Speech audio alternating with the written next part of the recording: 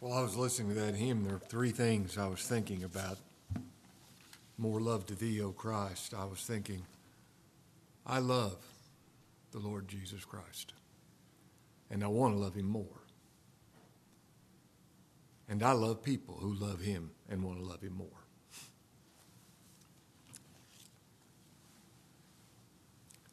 I've entitled this message, The Wisdom of God in a Mystery. The wisdom of God in a mystery.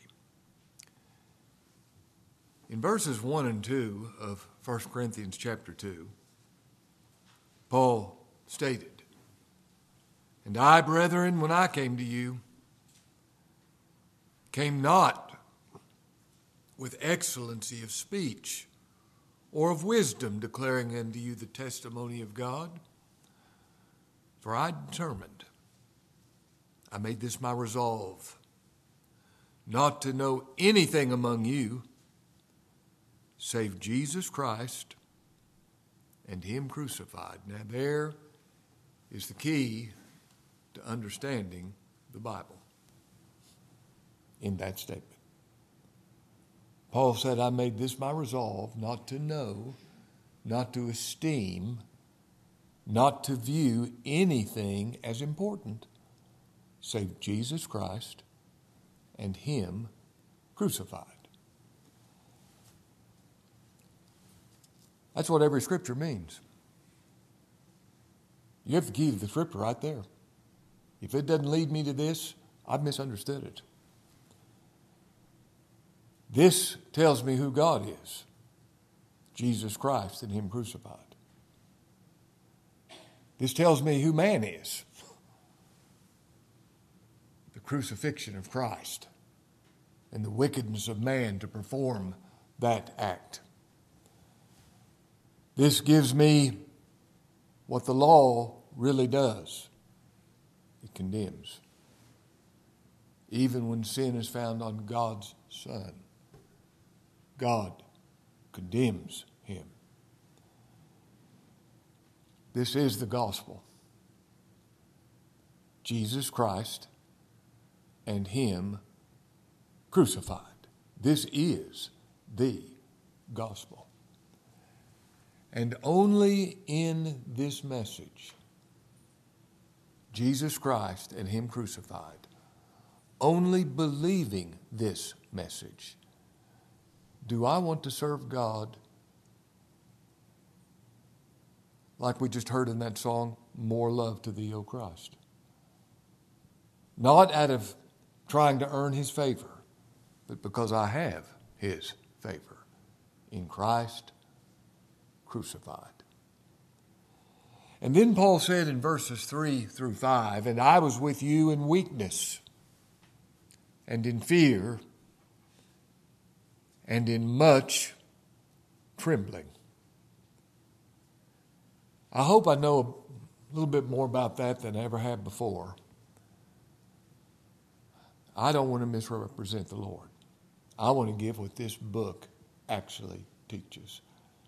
And it scares me to think of not doing it, to be giving my own thoughts and my own opinions and what I think. Here's what I think. I don't want to do that. And it scares me. Fear, not fear of men, fear of God. Conscious of my own weakness. Trembling lest I'm somebody that sent myself and not someone God has sent. I do not want to do that.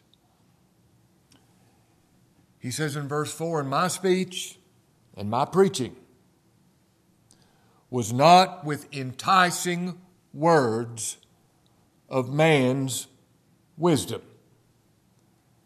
Back in verse 17 of chapter 1, he said, "Christ sent me not to baptize, but to preach the gospel, not with wisdom of words, lest the cross of Christ should be made of none effect." Now, that's manipulation.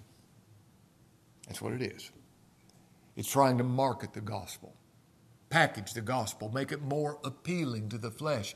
and less offensive. May God deliver me and you from ever doing that, trying to make our message pleasing to men. Paul said, if I please men, I wouldn't be the servant of Christ, in Galatians chapter 1. He said, my speech, verse 4, and my preaching was not with enticing words of man's wisdom, but in demonstration of the Spirit and of power, that your faith should not stand in the wisdom of men, but in the power of God. Now, Paul says, I preach the truth. And I wait on God the Holy Spirit to bless it. I'm not trying to manipulate you. I want you to believe. I want to be persuasive. But I preach the truth and wait on God the Holy Spirit to reveal Himself, the gospel, to you. And here's why: that your faith should not stand in the wisdom of men, but in the power, in the omnipotence of God. Don't you want your faith to be the product of the power of God? Where He worked it in you, He gave it to you. That's the kind of faith I want. Not something I come up with, but something He gives me. Verse 6, howbeit, we speak wisdom among them that are perfect. Now that describes every single believer. This is not talking about spiritual maturity here. This is talking about what every believer is in Christ Jesus. By one offering He hath perfected forever them that are sanctified. If I'm in Christ, I'm perfect before God. God sees no sin because there is no sin. Christ put it away. Bathe in that as the Lord enables you. When He looks at you, He sees someone without sin. Somebody says, but I know I have committed sin. Christ put it away and made it not to be. And in God's sight, every believer is perfect. Perfect in Christ Jesus. Howbeit we speak wisdom among them that are perfect, yet not the wisdom of this world, nor of the princes of this world that come to naught. Now, the wisdom I'm talking about is not the wisdom of this world. Now, when Paul is speaking of not using the wisdom of this world, he's not talking about the wisdom of arts and sciences and the wisdom that the Lord has given some people to make medical advances and ways to feed more people and technology that helps the world. I'm thankful for those things. And he's not diminishing that kind of wisdom. It's His gift. You know, when I was thinking about this, I thought, Lynn, you just had a liver kidney transplant. What wisdom God gave those doctors to be able to do that. And I'm thankful for that. That's the gift of God. We're not diminishing the wisdom that is found in men that God gives them, but He's talking about worldly wisdom. The wisdom of the world that doesn't know and doesn't love God. Paul said the world by wisdom knew not God. That's where that wisdom got us. The world by its own wisdom knew not God. Look in verse 19 of chapter 1. For it's written. I'd be interested to know how many times Paul says that in his epistles. It's written. That answers it. It's written. I will destroy the wisdom of the wise and will bring to nothing the understanding of the prudent. Where is the wise? Where is the scribe? Where is the disputer of this world? Hath not God made foolish the wisdom of the world? The wisdom employed by preachers to market the gospel, to make it less offensive and more attractive to the natural man. God does not use that wisdom. May God deliver us from ever seeking to remove the offense from the cross. to keep some son of Adam happy. Verse 7. But while we don't use the wisdom of this world, we speak the wisdom of God in a mystery, even the hidden wisdom, which God ordained before the world unto our glory, which none of the princes of this world knew. For had they known it, they would not have crucified the Lord of glory. Now, Paul says we speak. We speak. David said, I believed, therefore have I spoken. What we believe is what we publicly confess, what we speak, not just in private. I love it when they asked the Lord of his doctrine. He said, why are you asking me? Ask them that heard me. We speak. If somebody wants to know what I believe, don't ask me. Ask the people who hear me preach. They'll tell you what I believe. If somebody says, do you believe this? I might say yes, I might say no, but the people who know what I believe are those who hear. And it's the same way in our conversation. We speak. We speak.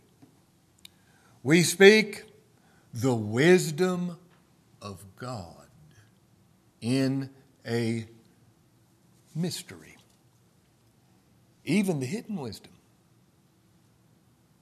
Now, there's only one time in the Scriptures where the Lord is said to rejoice in spirit. I'm sure he did many other times, but as far as what we have recorded in the Scriptures, there's one time where the Lord Jesus Christ was said to rejoice in spirit. It's found in Matthew 11 and in Luke chapter 10, where at that time Jesus rejoiced in spirit and said, I thank thee, O Father, Lord of heaven and earth, because thou hast hid these things from the wise and the prudent. Those who are in their own eyes are wise and prudent, and hast revealed them. These things you've hid from the wise and prudent, you've revealed them unto babes. Even so, Father, for so it seemed good in thy sight. Now, if it's good in his sight, can you rejoice in spirit? He's good. Whatever he does is good. Even the hidden wisdom which God hath ordained before the foundation of the world. Now, the Lord said to his disciples, unto you it's given to know the mysteries of the kingdom. But to them it is not given. If you know the mysteries of the kingdom, it's because he has revealed the mysteries of the kingdom to you. And someone that does not know the mysteries of the kingdom, he has hid it from them. Wherefore God shall send them strong delusion, that they should believe a lie. That's Scripture. 2 Thessalonians chapter 2, verse 10.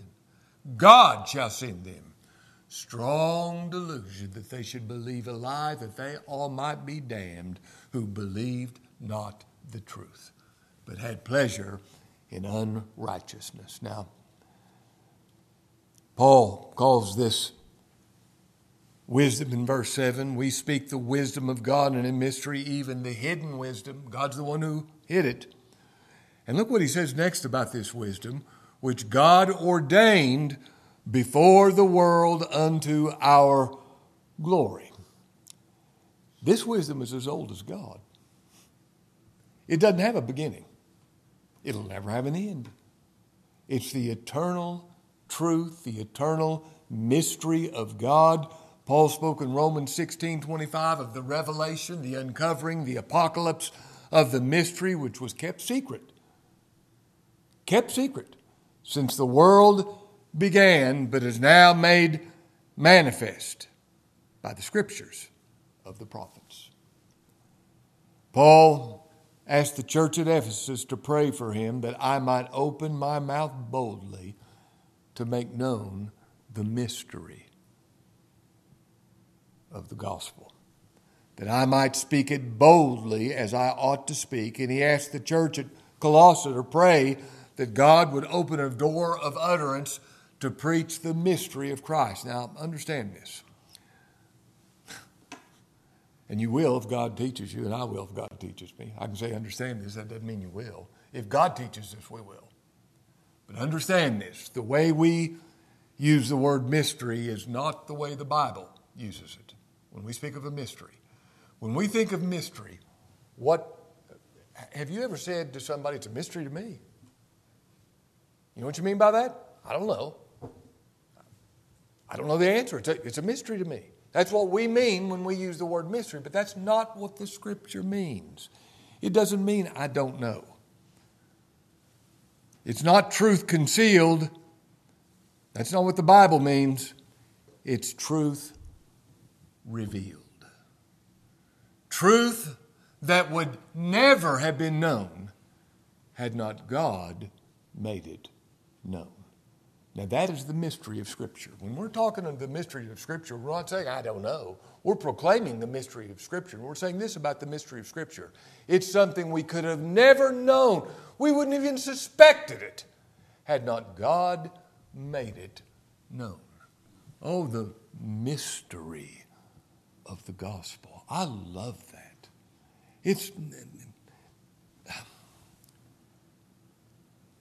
Canst thou by searching find out God? No. No. A mystery cannot be understood. You can use all the powers of your reason. You're not going to understand it. A mystery cannot be understood, only believed. It can't be explained, only proclaimed. That is the mystery of the gospel. It's mysterious. It comes from God. We speak, we preach the wisdom of God in a mystery, and in true preaching there's mystery. The mystery of Scripture. It's so awesome. It's so above my understanding. I believe it. I can proclaim it. But as far as being able to, I'm going to explain to you the Trinity. Oh, will you now? We believe the Trinity. We believe God is one God in three distinct persons because the Scripture teaches that. But this is not something that I understand. And really, I've even heard people try to illustrate the Trinity. Well, it's like water. You know, it can be frozen or it can be liquid or it can be vapor. That illustrates the Trinity. No, it doesn't. Not even close. That's some silly human. This is not to be, it's to be believed. It's to be bowed to. You hear this and you worship God for who He is. God the Father, God the Son, God the Holy Spirit. There is mystery. Now, mystery is not mysticism. Have you ever heard that term, mysticism? Mysticism means truth revealed without the use of means, without the word. A mystic has God revealing some kind of truth to him. Well, how do you know it's truth if you don't have the word to verify it? That's foolishness is what it is. Nothing more. Only the Word of God tells us the truth. So when we're talking about the mystery of the gospel, we're not talking about mysticism, mystic religion, where God just directly reveals something to you and then you know it. And, well, how do I know God revealed it to you? How do I know it's even true? Do you have the Word of God to prove that it's true? We're not talking about mysticism, but we are talking about the mystery of the Scripture. You know, the first mystery is the Bible. What a mystery. The Bible claims inspiration. And because the Bible claims inspiration, it's up to you to prove it's not inspired. And you can't do that. 2 Timothy 3:16, all Scripture is given by inspiration of God. God breathed, literally, God exhaled. Every word in the Bible is spoken just as God would have it said, inspired by God. Holy men spake as they were moved by the Holy Ghost. Holy men of God spake as they were moved by the Holy Ghost. 1 Peter chapter 1. How mysterious.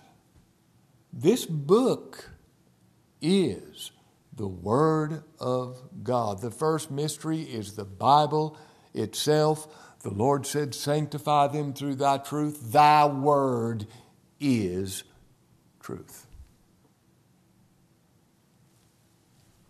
We read in Colossians chapter 2, verse 3 of the mystery of God and the Father and Christ. Now, God has made known His character in this book, and we would never have known His character without this book.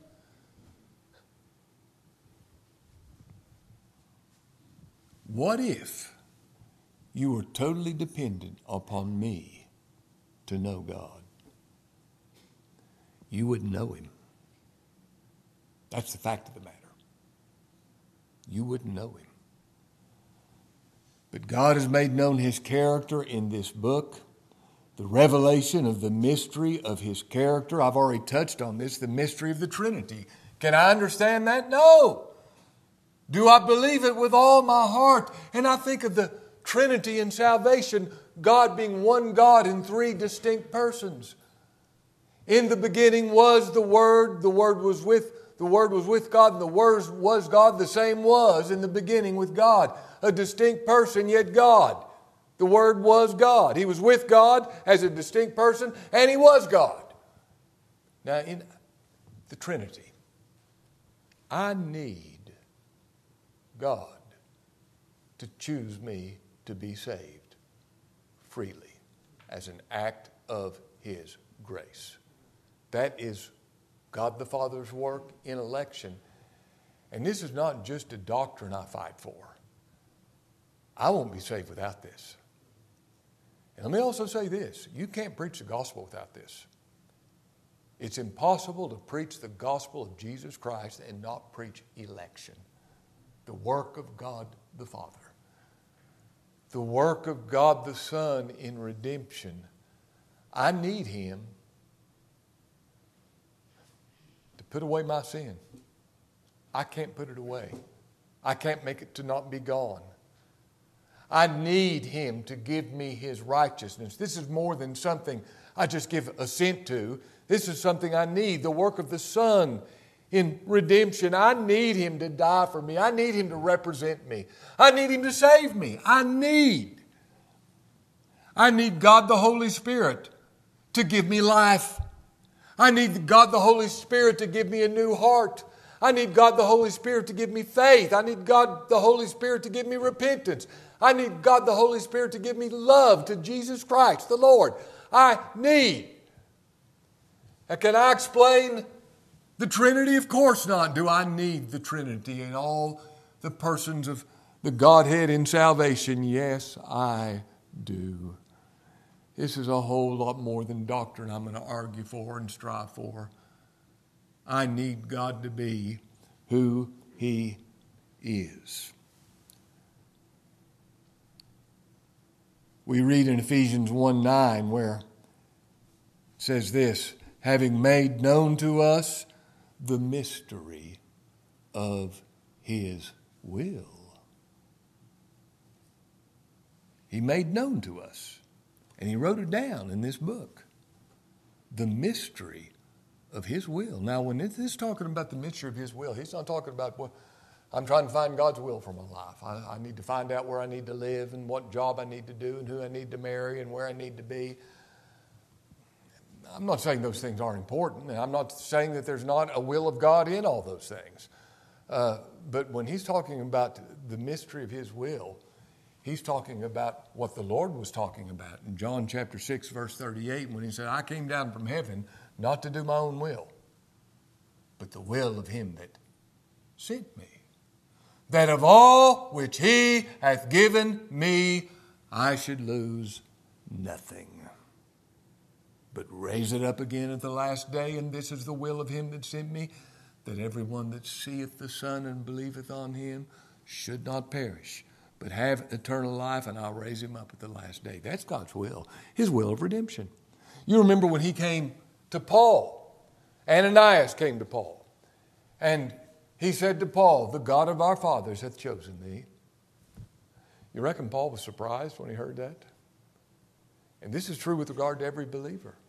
The God of our fathers hath chosen thee, that thou shouldst know his will. His will of redemption, his will in salvation. And see that just one, and hear the voice of his mouth. For thou shalt be his witness to all men of what you've seen and what you've heard. The mystery of his will. By the which will, by God's will. This is the mystery of his will. By the which will, by God's will, we are sanctified through the offering of the body of Jesus Christ once for all.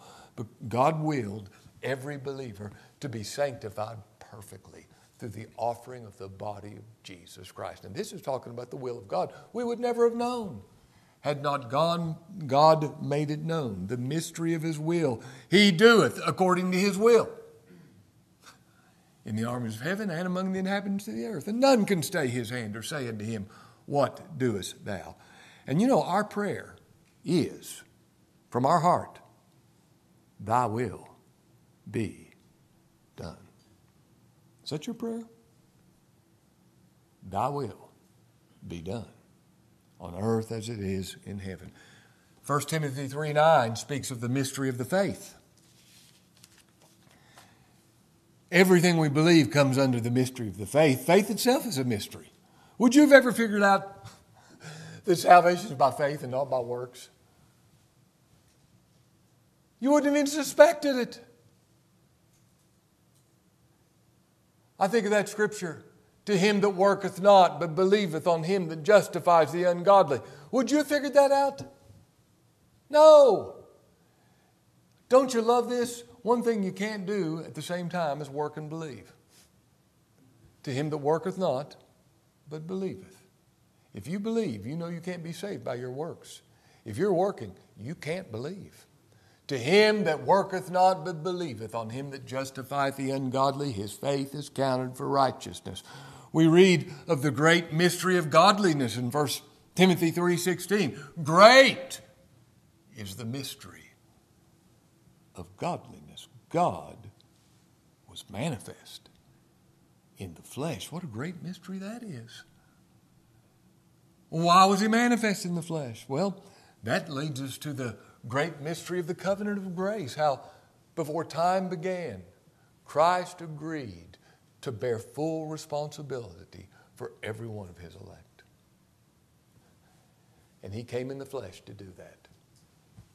God was manifest in the flesh to save his people from their sins. The Word was made flesh and dwelt among us. This comes out of the great mystery of Christ and his eternal unity with his people, the union between Christ and every one of his people. Both he that sanctifieth and they who are sanctified are all of one. Don't you love it when Paul's talking about marriage in Ephesians chapter 5, beginning in verse 22. And when he gets down to verse 31, he says,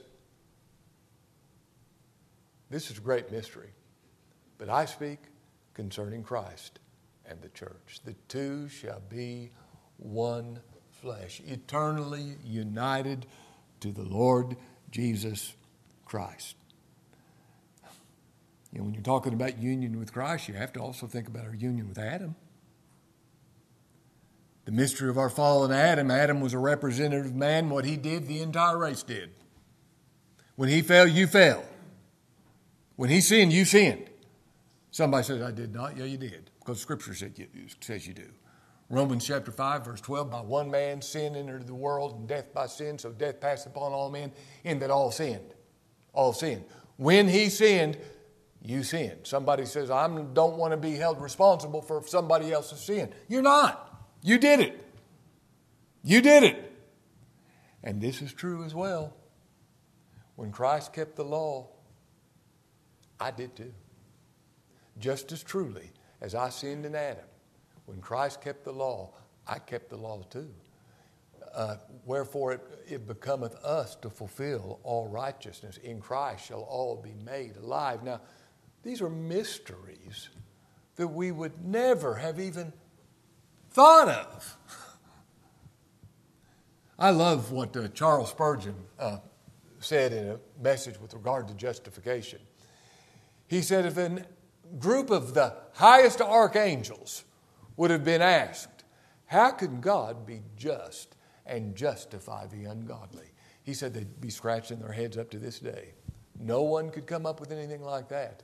But God, that's the great mystery of the gospel. God made this way to be just and justify the ungodly. What about the mystery of God in the cross? The cross of Jesus Christ, the most glorious thing to ever take place, the most wicked thing to ever take place, the most diabolical thing to ever take place, the greatest sin to ever be committed, and yet the most glorious thing to ever take place.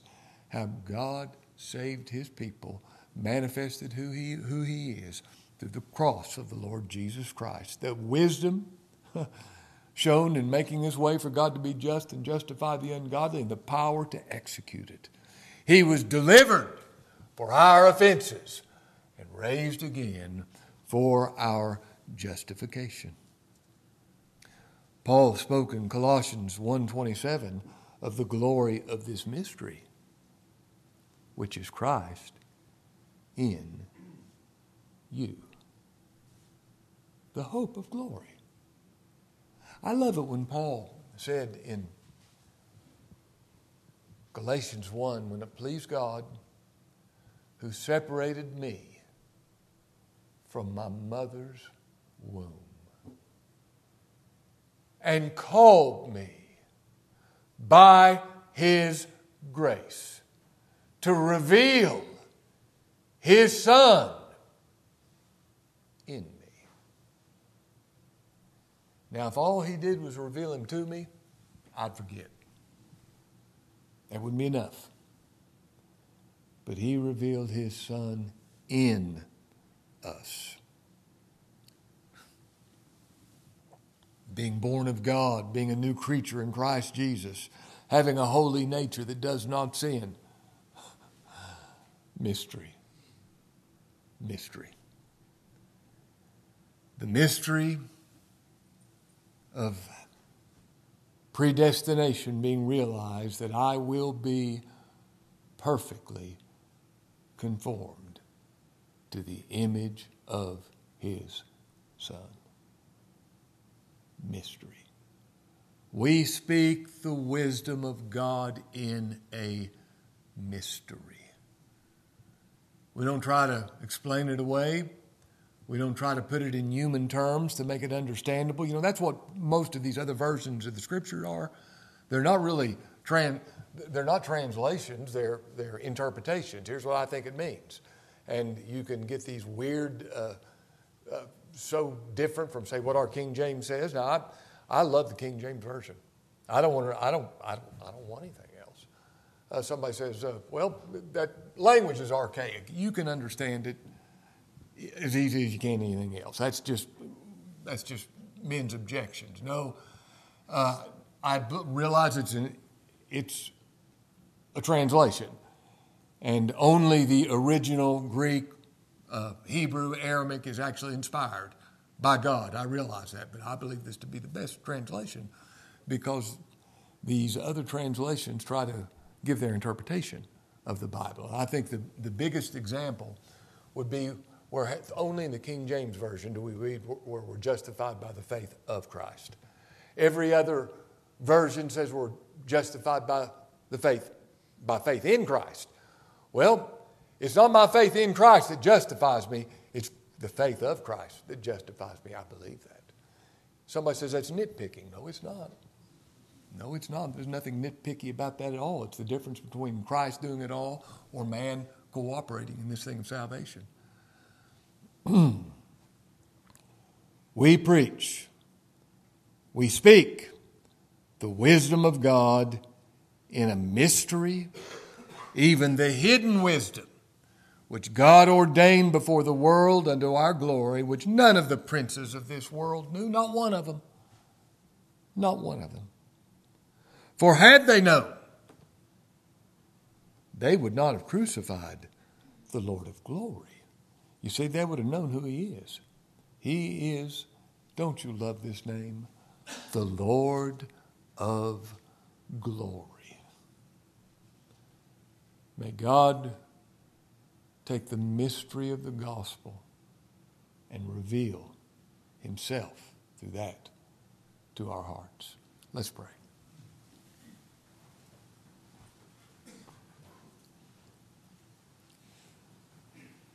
Lord, as we think of the mysteries of your word, that you've been pleased to give it to us to know the mysteries of the gospel. Lord, we know it's only because you've made yourself known, and our response is, who am I that you do this for me, to me? I'm so thankful. Lord, enable us to preach the mysteries of the kingdom.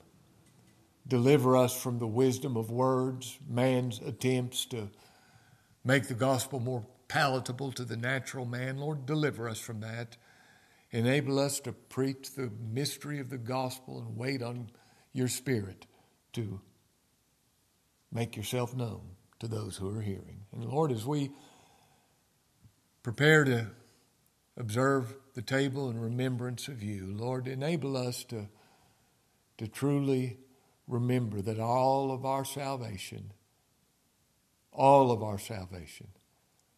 is in the shed blood and broken body of thy dear Son. Lord, enable us to do this with joy, with faith, thinking of the glory of the broken body and the precious blood of our Lord, what it accomplished in our behalf. In Christ's name we pray. Amen.